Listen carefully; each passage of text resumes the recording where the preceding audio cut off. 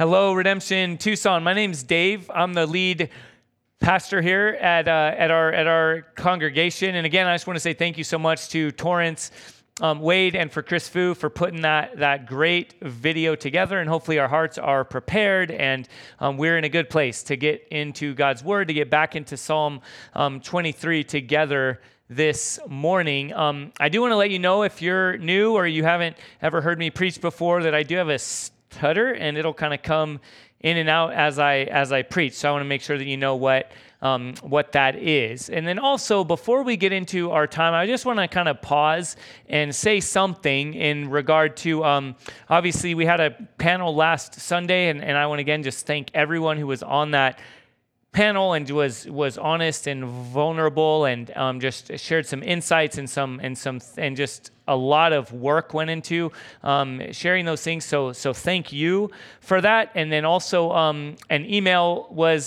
sent out in follow-up and response. And I just want to acknowledge, I know that probably everyone in our church, this has just been a season of kind of grinding. I don't know, is a word that comes to mind, even on a personal heart level, walking through a number of different things, having perhaps some hard conversations that, at least in my experience, have all been incredibly shaping and even fruitful and helpful. And my hope and encouragement is that we'll continue in that. And I do want to let you know on behalf of myself and the other elders that we're doing some work to really kind of put forward some what now, some kind of next steps, some different opportunities to continue to press into the gospel of Jesus, to gather around different groups, different contexts, to walk through these things together. And mostly, I want to say this and encourage this, is this whole COVID season, and specifically this last week or so, has really just reminded me how much we need each other, how much we need community, how much we need to be able to interact together, to do the one another's, as they're referred to walk alongside each other, to love one another, to encourage one another, to pray for one another, to exhort one another. But we need to be together, and I long for that. I encourage you to join me in just praying that God will, hurry the day where we can come back together. Amen. All right. Let's go ahead and pray together now as we get into our time in Psalm 23. This morning will specifically be in verse 4. So let me pray for us together. Heavenly Father, we need you. We are your children. Lord, we are brothers and sisters in Christ. For those of us who have been adopted into relationship with you through Jesus, the firstborn among many, who has given us the status of children with you, and then the status and relationship of brother and sister with each other. And we continue to pray that, Lord, that we will be a reconciled people, a holy people, a set-apart people. Lord, good news to the world around us on display as our love for one another is shown. And so, Lord, we pray that by your Holy Spirit, you will continue to guide us and to direct us and to shape us as your people, Lord, as your family. And now as we get into your word this morning in Psalm 23, I pray that, again, by your Holy Spirit, you will open our eyes and our ears and our hearts. Lord, you will minister to us as we consider what it looks like to walk through the valley of the shadow of death. We pray all these things in Jesus' name.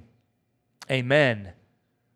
So again, this passage that we're in this morning in Psalm 23, verse 4, I will just read that one verse again. Even though I walk through the valley of the shadow of death, I will fear no evil, for you are with me. Your rod and your staff, they comfort me. So there's this very helpful book that actually Peter and Ashley Reynolds introduced me to, that's by a guy named Philip Keller, who was raised in North Africa as a shepherd, as a young shepherd boy. His whole life was using a lot of the similar language that we're walking through right now through this time in Psalm 23. And it's a really helpful book. And this, if you're able, I even encourage you to close your eyes if you have a 2-year-old that might stick their finger in a light socket or something like that, or break the family, china. Don't close your eyes. But if you can, go there with me to try to enliven our imaginations to what's surrounding this reality in Psalm 23, this good news that we're reading. So here's what Philip Keller says. Most of the efficient sheepmen endeavor to take their flocks into distant summer ranges during summer. By late summer, they are well up on the remote alpine meadows above timberline. With the approach of autumn, early snow settles on the highest ridges, relentlessly forcing the flock to withdraw back down to lower elevations. Finally, toward the end of the year, as fall passes, the sheep are driven home to the ranch headquarters where they will spend the winter. It is this segment of the yearly operations that is described in the last half of the poem, so verses 4 through 6. During this time, the flock is entirely alone with the shepherd. They are in intimate contact with him and under his most personal attention day and night. That is why these last verses are couched in such intimate first-person language. Have you noticed that in verse 4, the author David switches the tense, and he now refers to himself as I, and he refers to God as you. And there's this intentional, intimate language that I think hopefully helps us understand there. And again, David, being a shepherd, would have known. Before he was King David, he was overlooked youngest brother shepherd boy. And so he knew the dangers, the realities of taking care of a flock of sheep and what went into that, and the weather and the terrain and the animals that could attack, and that he even fought off multiple times. He understood this language intimately, and that's what's behind our reading here. In verse 4, right there toward the end, he says, I will fear no evil. Why? Because you are with me. His context often does not change. If you know anything about David's life, he saw some high highs, some really low lows. And yet in this moment, in this kind of journal-like entry, as he reflects on God's presence in his life, he's recognizing, I don't fear evil because you are with me. Has there ever been a time, perhaps think back when you're like a kid maybe, and something that made you afraid? For me, what comes to mind is I grew up for the first part of my childhood in San Diego. And we loved the ocean. We were an ocean family. We would go there as often as we could, and we would swim, and I loved it. And I would find myself out. I even tried to surf or different things like that. So you find yourself out beyond the waves and where you're having to kind of keep your eyes open, right, and not get knocked over. And there can be times of incredible just rest. And you're looking up at the sky and you're just considering, you're aware of the how big and vast the ocean is that you're in. And it can be a really peaceful time. Again, if you've ever surfed, sometimes surfers like between sets will even like doze off on their surfboard. And yet I, though that occasionally happened, would usually jerk out of that. Or if I was out there as a kid just kind of swimming, treading water, I would all of a sudden become frantic because I would become really aware of the potential for sharks. And sometimes it's a joke, things like that, but I would be like wrecked. I would be in a swimming pool and could convince myself there might be a shark somewhere in the pool. Not the sharpest knife in the drawer sometimes, right? But I could work myself up. But in the ocean, in that moment, what would change my perspective so often was my dad being out there with me. And my dad was in the Coast Guard. He swam a lot. He would go out and just swim like laps in the ocean, would just swim kind of back and forth. And he learned over time my fear and just his presence. Sometimes he would specifically address it and kind of tell me what a low probability it was that I would get, bitten by a shark and all that. And that didn't usually help, but his presence did. Just knowing that my father was near me was so helpful. Now, of course, as I'm older, I look back, my dad could not have fought off a shark. There's no reason to believe that the shark would have gone after him and not me, right? Something like that. But as a kid, as a vulnerable child, my dad's presence was incredibly helpful. And that's the idea here that David has. He recognizes wherever I am, good, and now as he transitions in the valley, in this dangerous place, I don't fear because you are with me. And then he talks about why that is. He talks about these two objects that you and I might not understand on our own. He says, I will fear no evil, for you are with me.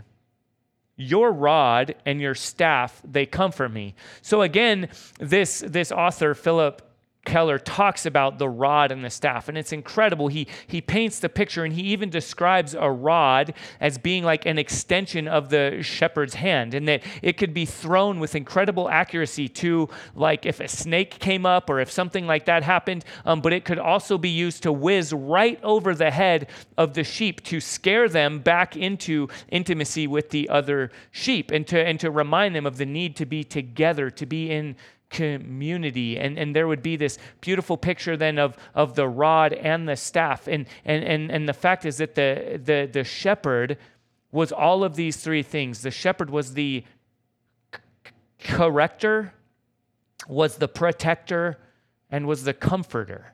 Okay, this idea that the shepherd would correct the wayward sheep and would use both the rod and the staff to do that. And then the same shepherd with the same tools would also protect those very same sheep. And then the same shepherd with those same tools would comfort the sheep that were afraid in a storm or something like that. And this imagery is like pregnant here. As David writes through this, there is this intentional language of referring to God as a shepherd. And that's not new, church, in Scripture. All right, I'm going to read through a couple of different passages in our time that we have left as we walk through this one verse in Psalm 23. Right now, let me turn to Exodus chapter 34.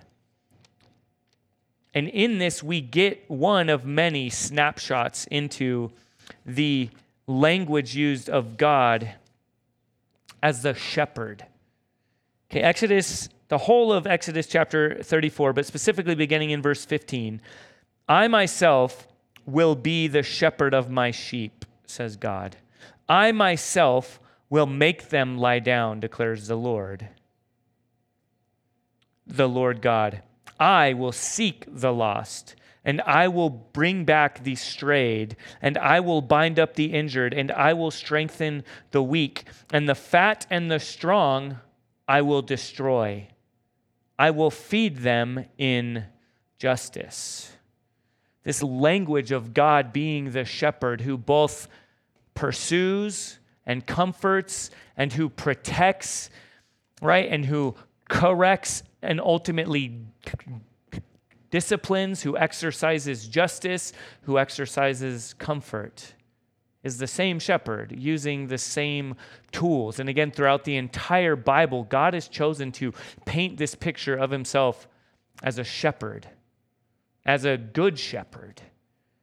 And most clearly, most pointedly, we see God, the good shepherd, revealed 1,000 years after this psalm was written. The great-great-grandson of King David is Jesus.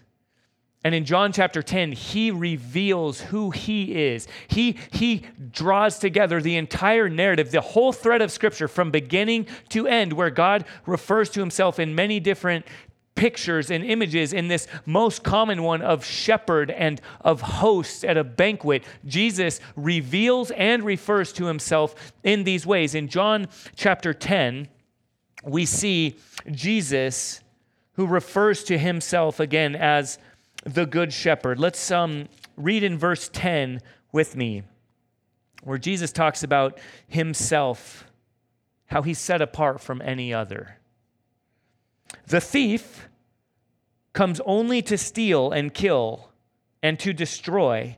Now, when he refers to a thief, there's this, he's drawing a distinction between himself as a good shepherd and between false shepherds or hired shepherds and then thieves who come in to disrupt the work of the good shepherd, right? So he says, thieves only come in to seek, to steal, and to kill, and to destroy. I came that they may have life and have it abundantly. I am the good shepherd. The good shepherd lays down his life for the sheep.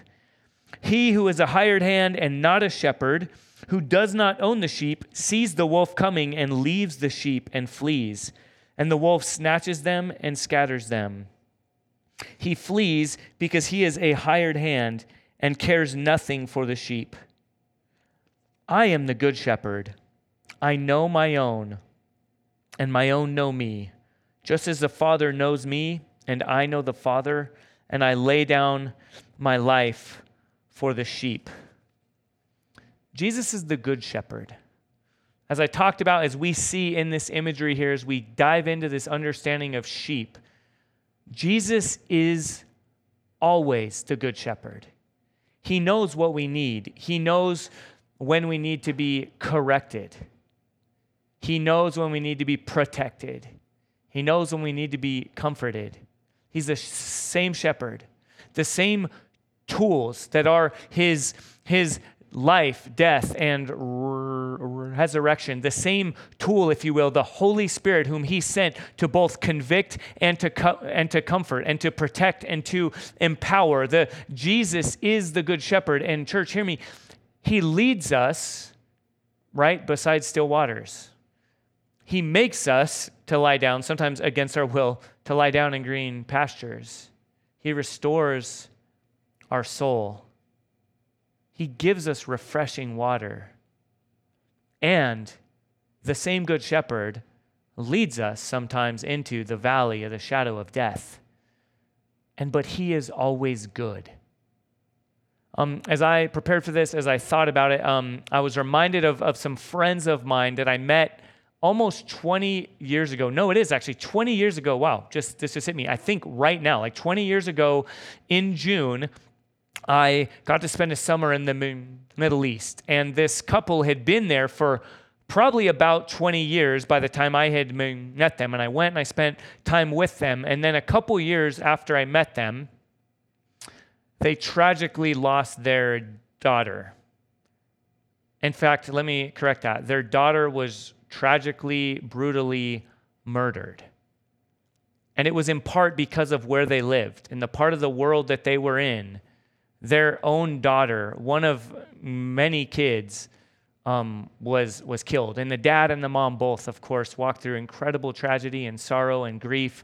They wrestled with their own wisdom, with their own discernment. Were they reckless? Were they neglectful of their kids to have them live in such a place? Now, their kids, by the way, were born and raised there. They considered that their home country, but still the parents were from here. Almost certainly, had they stayed in this country, this wouldn't have happened. As they wrestled through these things over the years, they wrote some different things. And this is what the dad said as he processed these things about bringing his kids in harm's way. He says this: "My trust is in the Lord. He can protect or he can choose, like with our daughter, to let evil strike. But in any case, he is good and he is going to take care of them. Doing God's will is the best thing to do. It doesn't mean it isn't painful. It's just best." And then the mom actually wrote an article, "Where is God in the Midst of Tragedy?" And it's really good and it's really shaping. And here are a few kind of excerpts from that I got. The mom says this: "These events that cause unfathomable destruction, waste, and devastation provoke us to turn to God in desperation and ask him hard questions. Through pain and sorrow, he is there inviting us to know him." Church, right now, I want to ask you to look at me. Where are you experiencing the valley of the shadow of death? Where are you experiencing, at least in your life, perhaps for the first time, unfathomable brokenness, tragedy, pain, confusion, isolation, right? This COVID season, as I talked about earlier, has probably surfaced all kinds of things, whether it's loneliness, abandonment, fear, health concerns, goals and dreams that may not be realized, relational disjointedness, all sorts of things that can come creeping in that have risen to the surface. That again, for some of us is yet another painful, devastating, tragic journey into the valley of the shadow of death. And then for some, it's perhaps the first. And we're now like rocked with this idea of, man, I thought life looked this way and I could kind of count on certain things. And now I'm jarred out of it.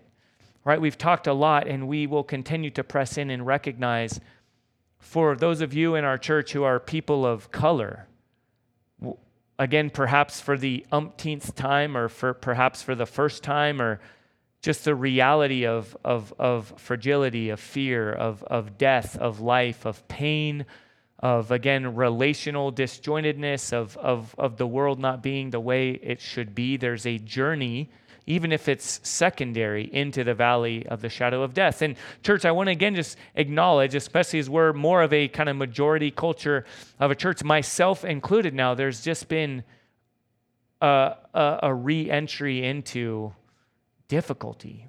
In some cases, death of relationship, death of approval for me, death of affirmation that I so long for, death of just being able to count on what's happening and where we're going. And, oh yeah, I know what's going to happen. Just keep doing it. Keep on preaching the gospel and things are going to keep going this way. And then the reality of, man, I don't know, right? I am not in the driver's seat here. There's just this recognition there. As I mentioned, other kinds of pain and difficulty. What is it for you right now? I have a few good friends who have lost dear loved ones during this COVID season, haven't even been able to attend a funeral, haven't even been able to have a same goodbye. My own family has experienced a couple of diagnoses and even surgeries that are really scary in the last couple of months. What do we do with this? Well, God is leading us, and He hasn't left us. Hear me, church, right? Look at me again. He doesn't author evil, but He never wastes it. He is the good shepherd. He is our good Father. It's who He is. We are His children. We are loved by Him. He knows what is best, even when it's most painful. Let's look again at the last part of what this woman, this mother, wrote. His conquering power is seen as He takes the fragments of the life that was and creates a new life with more understanding of who He is, who we are, and what a relationship with Him is supposed to be like. Again, church, she wrote this after her teenage daughter had been killed. But this is what she says. This is her charge just in general, and I believe to us right now this morning. Fight, struggle, and find the true God. Right in the midst of tragedy, I've found it to be true that the safest place to be is right in the center of God's will.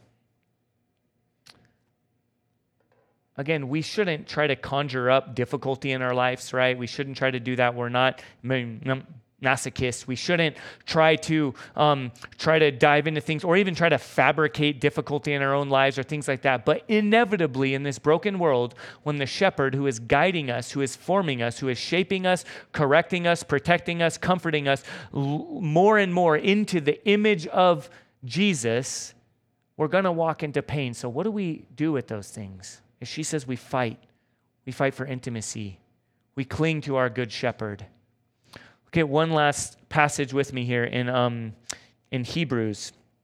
In Hebrews chapter 13, which I would commend you to just read through a lot in this season. As I've been poring over it, I'll just read a couple of verses here. Verse 5 says this: keep your life free from the love of money, and be content with what you have. For He has said, I will never leave you nor forsake you. So we can confidently say, the Lord is my helper. I will not fear. What can man do to me? And that might seem sort of strange, right? That the author here who's quoting Psalm 118 would be bringing up money. But I think there's an intentional reality here that is this. We all have shepherds. We all have something that we look to for comfort, for protection, maybe even for correction, right? We keep up with different fashion magazines. If our shepherd, if you will, if what shapes our life is looking good, is kind of being it, is being in it, is being on the front lines of fashion, things like that, right? Then you learn, right, as soon as you can, what's no longer cool, right? Hopefully you can, whatever it might be. That's not mine, so it's easy to pick on, right? Obviously. But whatever it is, we all have our things. It might be physical health or fitness. It might be relationships. It might be particular ideologies. It might be other people that we follow. It might be, again, as I shared in my own life, it might be approval. It might be financial security. It might be familial security. Whatever it might be, we all have shepherds that we are being shaped by, something or someone that ultimately shapes our lives. But church, hear me.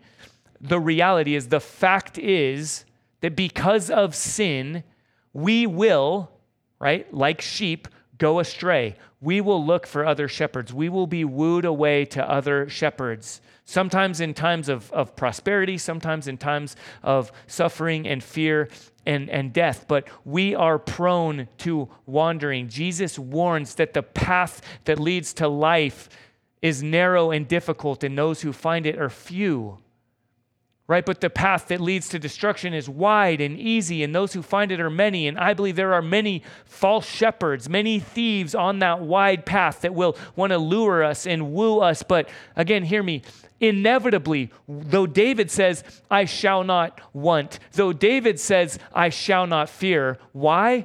Because the Lord and the Lord alone is his shepherd.